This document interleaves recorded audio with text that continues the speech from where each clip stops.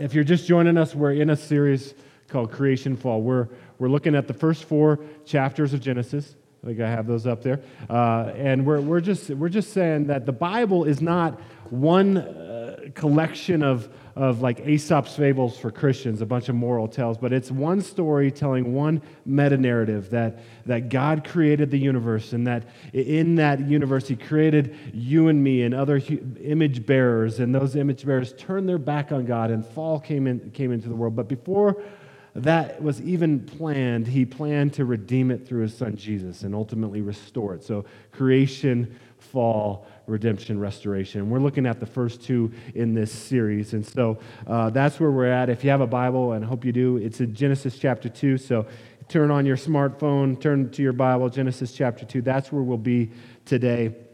And we are in week 5. And so let me just give you a quick recap again if you're just joining us here.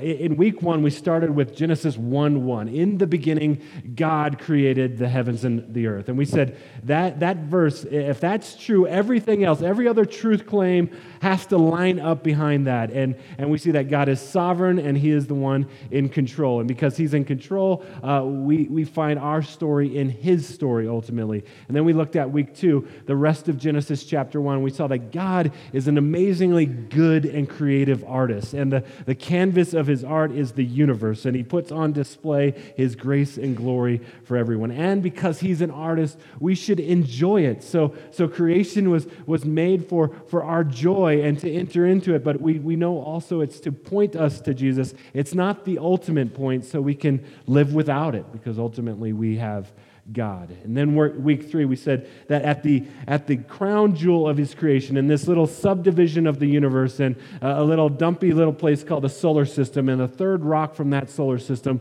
on this little blue dot, He formed out of the ground men and women created in His image as the ultimate crown of His creation, image bearers. And we looked at what does it mean to be an image bearer, and how profound that is to mean that you and I represent and reflect the glory of God in the universe. And because we're image bearers, that should affect the way we talk to each other and treat each other and think about issues of social justice and all sorts of ways that image bearers are being repressed, and image bearers that don't know Jesus as their Savior. That should drive us to take the gospel to them. Then last week, my friend Dave came, and Dave's a lawyer and a graduate from seminary with me, and he showed us that part of the Imago Dei means that we are given a calling, that we have work to do, and that's a good gift from God. It's not part of the fall. Our work that we have hands and feet and mouths to exercise is part of God's goodness to us and reflects His image into the world.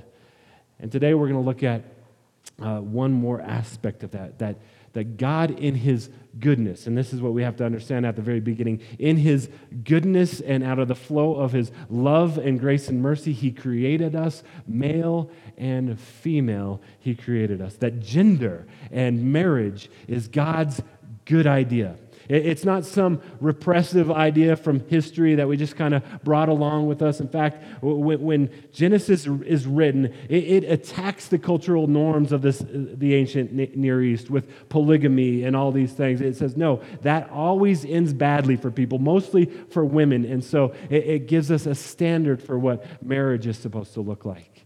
And God is going to kind of hopefully raise the bar for us in this. Now, I said, not only do I want us to understand the whole Bible, I'm personally invested in this as well, as I have 4 daughters, 4 image bearers that will grow up to be, Lord willing, women of God, and I want them to know. I want them to know what they're called to, and to be ferocious women of God. I want them not to be little namby-pamby, like sweet little girls. I want them to take the kingdom by storm. I want them to represent and reflect God's glory in the way that He created them, just majestically.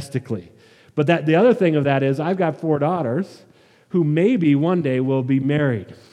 And so I'm very, very much invested in raising the bar on men, and raising the bar and saying, don't marry a boy that can shave. Marry a man of God who understands what it means to walk in his manhood. And honestly, our culture doesn't do very well with that, right?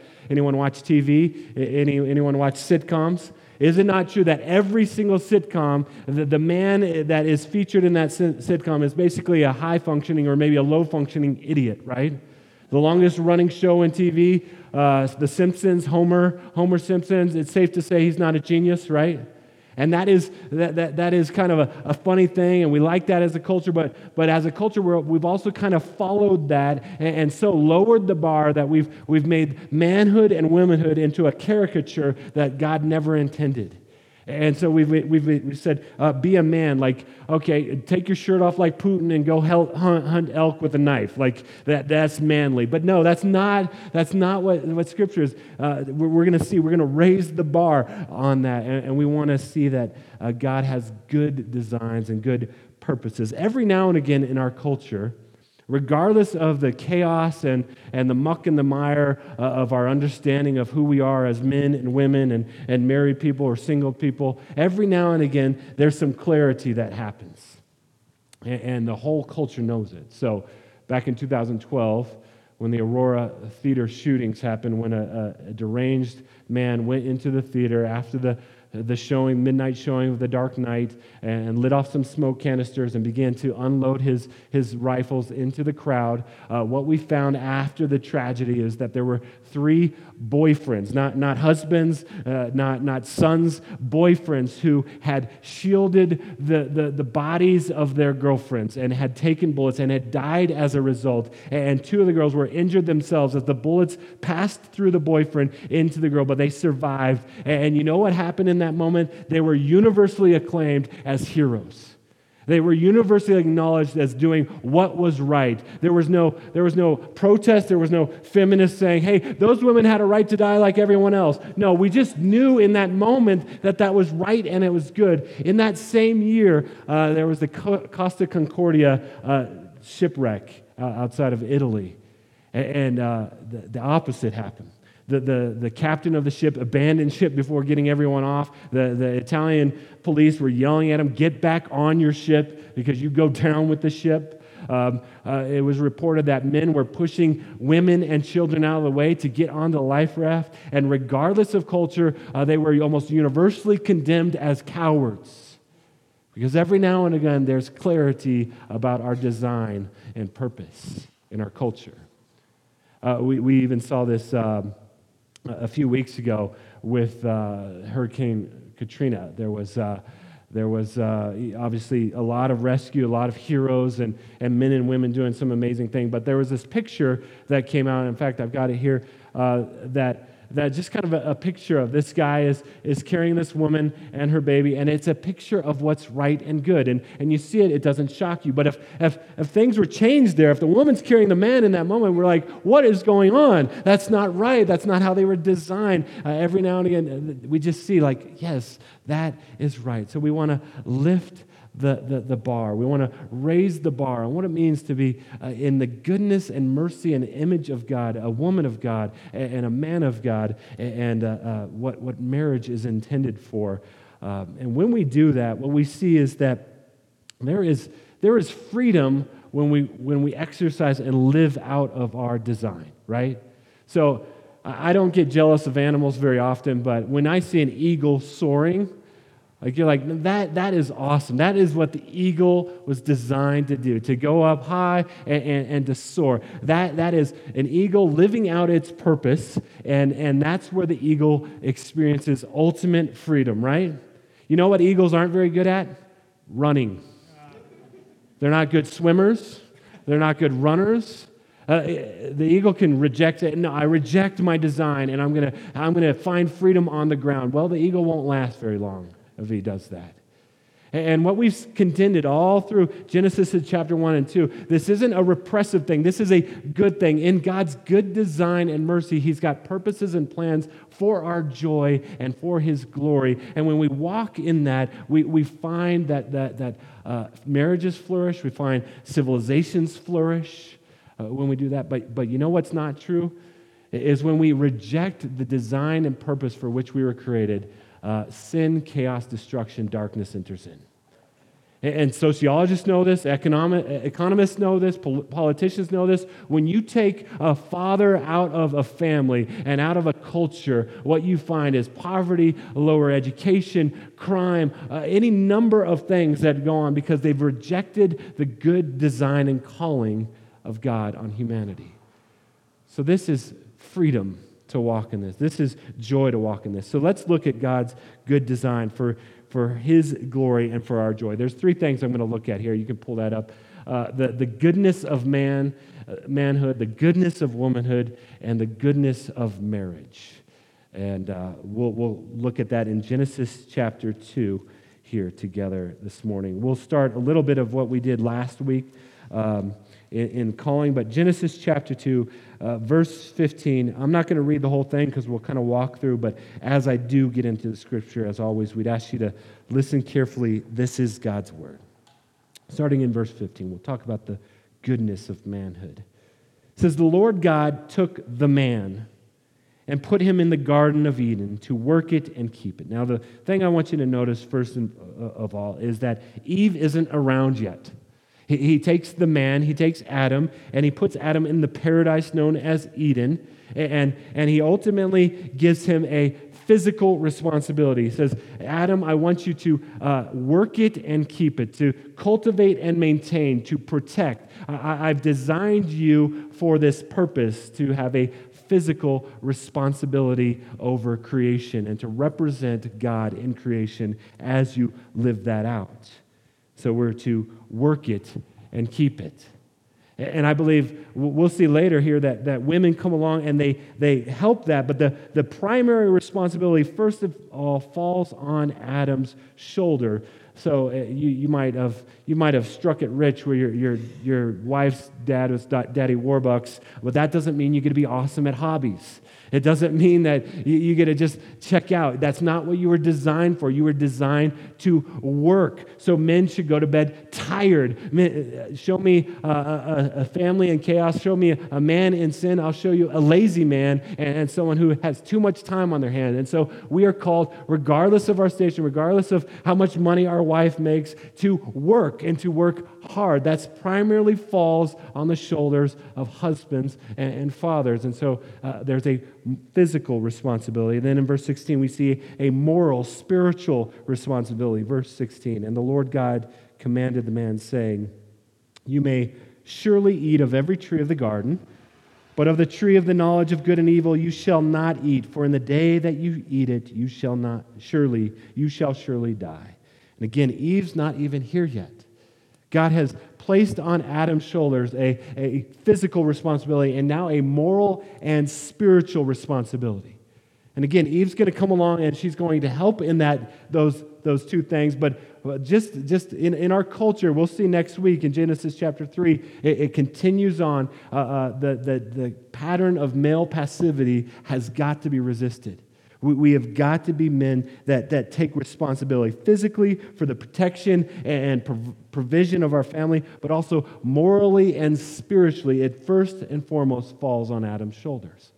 So we've got to fight for our families spiritually. You know, fathers and men, that spiritual growth of your family ultimately falls on you. It's not on me as a pastor. I'm here to help you. It's not on our kids' room on Sunday mornings. It ultimately and primarily falls on you to shepherd your family spiritually. You're the one that will give an account for how you do that.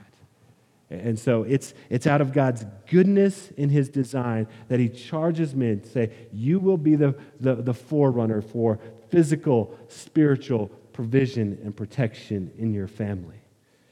And then He says this, "Then the Lord God said, it is not good that the man should be alone." That's the first time in Scripture that we've seen something is not good. Sin hasn't entered in the world yet, but so far God has said and it is good. God has said and it is good. God has said and it is good. And now it should shock us as the readers that says, when God said, it is not good that the man should be alone. Something's not complete yet. Something's not right. There is something missing. Something still needs to be created by God to fulfill this creation mandate to work it and to keep it, to guard it and to protect it. And so then we start to see the goodness of womanhood. He says this, I will make a helper fit for him. Now, again, in our culture, the first thing that you might hear in that, and on this side of Eden, is, man, that doesn't sound very good. I mean, you got the CEO and you got an administrative assistant. That doesn't seem like right. But that's not what the word implies at all, by the way. Do a word study on this. The word helper is the Hebrew word etzer. I will make an etzer suitable for him. And there's two words going on here that are very important to understand the goodness of womanhood in this. Etzer. It can mean treasure. I will make a treasure for him. It can mean power. It can mean power to accomplish a task. But what it most frequently means is military reinforcements. Marriage is war. Not supposed to be against each other, though it does, but it is fighting together to work it and to keep it. God says, I will make an etzer for them. But here's the other reason why you know for sure, this does not in any way mean that women are less than men, because it's most frequently used etzer of God being the help for people. So we wouldn't say we're above God. He's our etzer. Psalm 112, verse 1, where does my etzer come from? Where does my help come from? My etzer comes from the Lord, the maker of heaven and earth. And so it's a glorious thing that God would create a woman to be a helper, an etzer. But then it says, fit for him. And depending on your translation, it might say different things along those lines. But what the word really means is like opposite of him. Like, that sounds kind of weird, like opposite. I will make an etzer, a helper, like opposite to him. Think of it like this way, a piece of a puzzle. If all the puzzle pieces are exactly the same, they don't fit. But for the puzzle to be completed, you have to have one that's like opposite for it to come together and to complete it. And so from the beginning, out of the goodness of his creation, God says, it's good that men are different than women, like opposites. And together, they will fulfill the calling, the creation mandate, to work it and to keep it. And so God's going to create this longing in Adam before he just gives Eve to him and her to Eve. Yeah, I don't know. Eve to him. I can't even think about it right now. I'm thinking about my message. Okay, verse 19. Look at this longing he's going to bring up in Adam's heart. It says, now out of the ground the Lord God had formed every beast of the field and every bird of the heavens and brought them to the man to see what he would call them. Now that becomes very important. In the ancient Near East, when you call something or name something, you're exercising authority or dominion over it. You have power. There's power in the name and there's power in the namer. And so he gives Adam this dominion because Adam reflects God's image to have dominion. And so Adam begins to name the animals. And he says, and whatever the man called every living creature, that was its name. The man gave names to all the livestock and to the birds of the heavens and to every beast of the field. But for Adam, there was not found an etzer, a helper fit for him, like opposite for him. So just picture the scene. However this is going, God says, okay, you're going to exercise authority in creation. And so he brings a bull and a cow. And Adam says bull and cow. And he brings a rooster and a hen. And he says rooster and a hen. He brings a mare and a stallion. And he keeps doing it. And he's looking around. He's like, okay, there's two. Everyone's coupled up. And he doesn't know. There's no need. He doesn't know that he wants something, but there's this longing growing in Adam for his etzer, for his like opposite. And so he names the animals. We don't know how long that takes, but he names the animals, and then God performs the first surgery. Verse 21, so the Lord God caused a deep sleep to fall upon Adam, the man, and while he slept, took one of his ribs and closed up its place with flesh. So God takes his rib out of his side, and the rib that the Lord God had taken from the man, he made into a woman. It's a beautiful picture. Matthew Henry, in his commentary, he put it like this. He might be reading into it a little bit, but I liked the way he described it. He says, God makes Eve not made out of his head to top him, not out of his feet to be trampled upon by him, but out of his side to be equal with him, under his arm to be protected, and near his heart to be beloved. I like that. So Eve is created. Adam is waking up in the garden from his surgery. And just imagine that. So Adam and Eve, Adam is used to walking with God in the garden. So as he wakes up and kind of getting the sleep out of his eyes, he sees God walking down, however that looks. I don't know what that looks like. But he sees God, but then he sees Eve for the very first time. It's a picture of marriage. God is the Father who's walking the bride down the aisle and is going to present the bride to the groom. And let me just say this about marriage. Marriage, you can't understand the Bible without understanding marriage. It starts with a wedding and it will end with a wedding in Revelation 19. And we'll see why this is such a huge deal to God and to understanding the Bible. But God brings Eve. And Adam exalts in a song.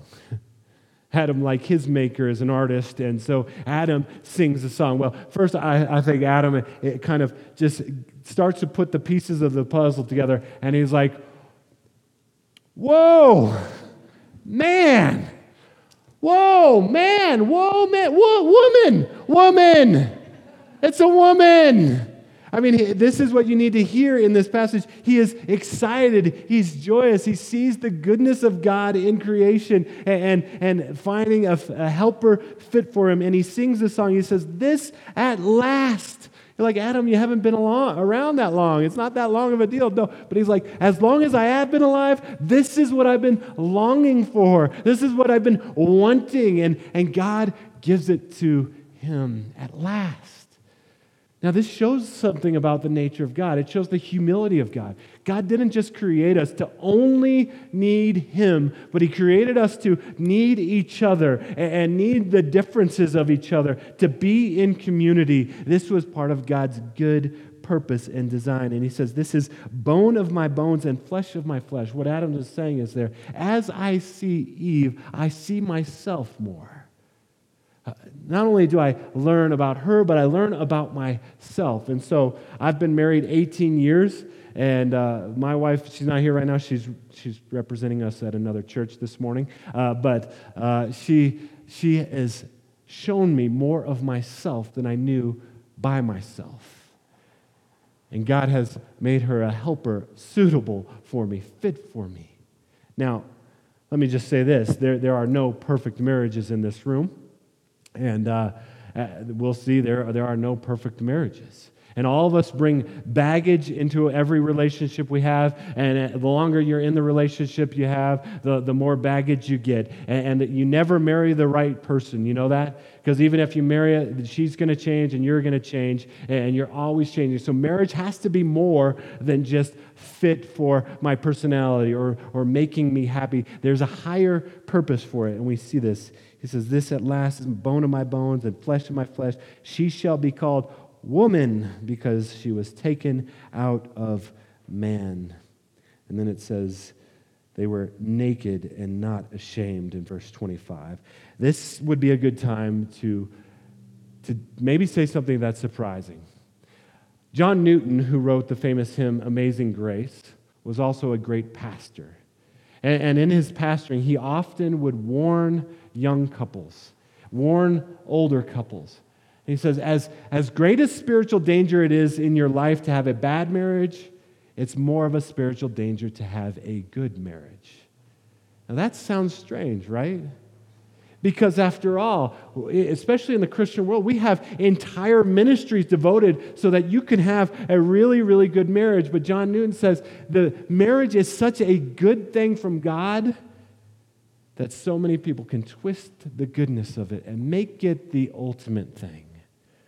So we've talked about in creation, pantheists and panentheists can look at creation and they say, this is really good, we should worship this, and miss the point that they were created for something more than that. And Christians, we're in the danger of doing that too.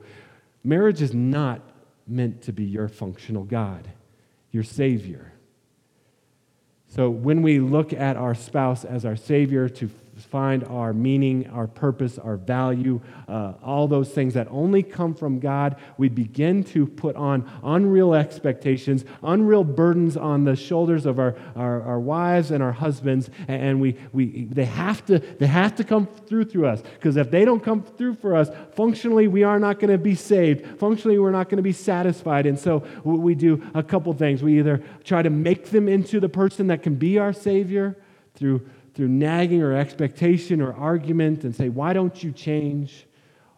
Or we can't possibly see anything wrong with them, because to see something wrong with them, it would mean that they're not our God. They're not worthy of our worship. And God never intended our marriages to be just one longingly looking into each other's eyes. Adam and Eve, you see, are created to stand side by side in love relationship on a mission to work it and to keep it, to go forward. The best marriages I know are on mission together. And I also know that some of the most mature, spiritually fierce women I know have the worst husbands, because they've learned early on that their husband is not their God, and they've had to pursue Jesus in the midst of a hard situation.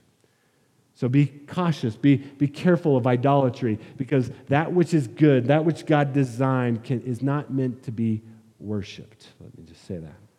There are no perfect marriages. We're going to see next week that Adam and Eve quickly go downhill. We all bring baggage. There's all brokenness, but where do we look? Where's the hope for marriage today? Well, in verse 24, says this, therefore a man shall leave his father and his mother and hold fast to his wife, and they shall become one flesh. Now this verse becomes very important throughout the Scripture and into the New Testament, because this is foundational to what it means to be in covenant with a person. So marriage from the very beginning was designed to be a covenant, permanent relationship, to last as long as you live. But again, we've seen brokenness, we've seen death, we've seen divorce, we've seen all these things. And so where do we look for help? Well, Jesus quotes that same passage in Matthew 21 and Mark 10, but also the Apostle Paul. If you have your Bible, you can turn to Ephesians chapter 5. We're not going to unpack the whole thing there, but I just want to show you how Paul quotes that verse and the hope that verse then points us to. Paul, starting in verse 22, kind of unpacks what covenant looks like, unpacks what the glory of womanhood and manhood, the glory of marriage. And let me just also say this. All of us at some point in our lives live as single people, and many of us will live as single people again, whether through death or divorce or otherwise. The Bible is also very clear that you are not less of a person, less of an image bearer, less of a member of the kingdom of God if you are single. You know, Christianity is the only major world religion started by a single person, Jesus. And so we wouldn't say Jesus is somehow less valuable in the spectrum of humanity. Paul, the Apostle Paul, was single. Paul will say to the Corinthian church, he says, hey, look, if you're single, praise God. God can do some amazing things through single people that he could never do through married people. Are you married? Oh, praise God for that. That really does some amazing things as well. But the point is that both represent the goodness of God and can reflect God. But then in Ephesians, Paul is speaking to families. He's speaking to husbands and wives. And then down in verse 31, you can go on your own time and read that this week. But verse 31, he quotes that verse. Therefore, a man shall leave his father and mother and hold fast to his wife, and the two shall become one flesh. So he's going back to Genesis 2:24. But look what Paul says about it, this. He says, this is a profound mystery. It's like, this should cause us to rack our brains. He says, but I'm saying that it refers to Christ and the church. The whole point of marriage. The whole reason God gave Adam and Eve to each other was to put Jesus on display and to make God's covenant love put on display. And so that's why I said you cannot understand the Bible without understanding God's purpose in marriage. And so throughout the Old Testament, God says, I am going to enter into covenant with my people, and I'm going to be your God, and you're going to be my people. And repeatedly, the people of God turn their back, they're unfaithful, and this language of adultery and unfaithfulness comes into play. And people like Hosea, the prophet, is commanded to marry someone who will cheat on him, because God says, I'm going to use your life and your marriage as a visual illustration to show what it's like being in covenant relationship with my people. Continually, God's people break covenant, but God pursues. God pursues. And then in Revelation 19, there's the final wedding. See, Jesus stayed single. One of the reasons he said single, because he was preparing his bride, the church. And even though she would continue to turn her back on him, continue to sin, he went and he paid the bride price. He, with his own blood on the cross, he paid for her and covered her in his righteousness, so that on the last day, right before restoration, the bride of Christ would be presented to the groom, Jesus, as perfect and spotless and blameless. Marriage is ultimately about the gospel. And so, again, none of us have perfect marriages. None of us do this well. And yet all of us can turn to Jesus and say, we need you. It should, where we fall short in our marriages as husbands and wives or as single people, we need to turn to Jesus and say, I can't do this apart from you. And Jesus is gladly answering that prayer, gladly entering into those spaces. And so the ultimate aim of marriage is Jesus. So how do we apply this passage? I would say this. First of all, if you're single, honor Jesus with your singleness. Don't think that if you get married, then everything will be perfect.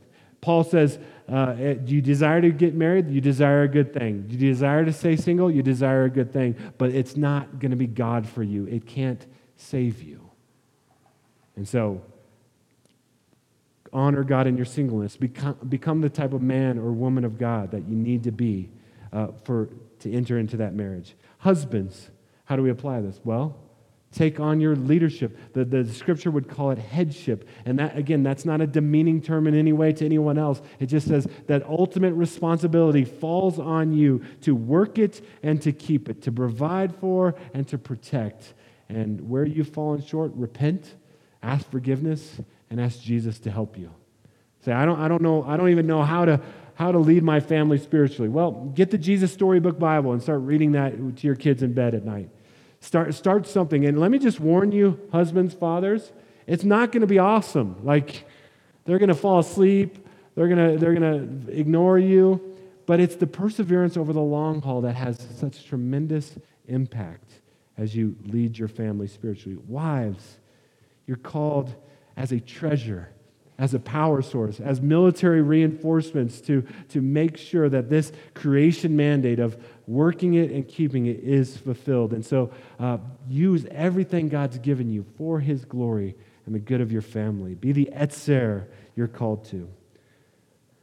And in this culture that is confused and wondering, we have the opportunity to put Jesus on display in our families and in our marriages. And so for the flourishing of our families and the flourishing of our city and for the name of Jesus, may we understand marriage, understand its goodness, and live it out. Let me pray for us to that end, and then we'll come to this communion table once again. God, we thank you for your goodness in creation. Lord, you designed us to soar, and we've all chosen at times to walk on the ground. But I pray, Lord, that you would help us to see our role and where we fall short, and we all fall short. You would again, just pour your mercy and grace upon us. Each day, your mercies are new, and so we're thankful for that.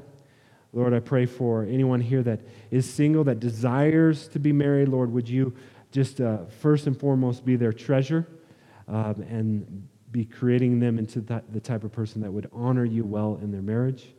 For others that just want to devote themselves to you as single people, I pray, Lord, that they would honor you in that as well. For husbands and fathers, Lord, where we have been passive and neglected our responsibility, I pray, Lord, that today would be encouragement to step in, to love our wives and our children well. For wives, I pray, Lord, that they too would see what it means to represent you and the gospel in their marriage, and to be people that understands as Christ submits to the church, that they can submit to you in their marriage for your sake and for their good. God, help us to be a light in this culture that is confused and wondering. Help us to not be a negative source, but to put marriage on display as your good design. Before there was ever any other human institution, you designed it for your glory and for our good. And we thank you for that, Lord. Help us to enjoy these things. In Jesus' name, amen.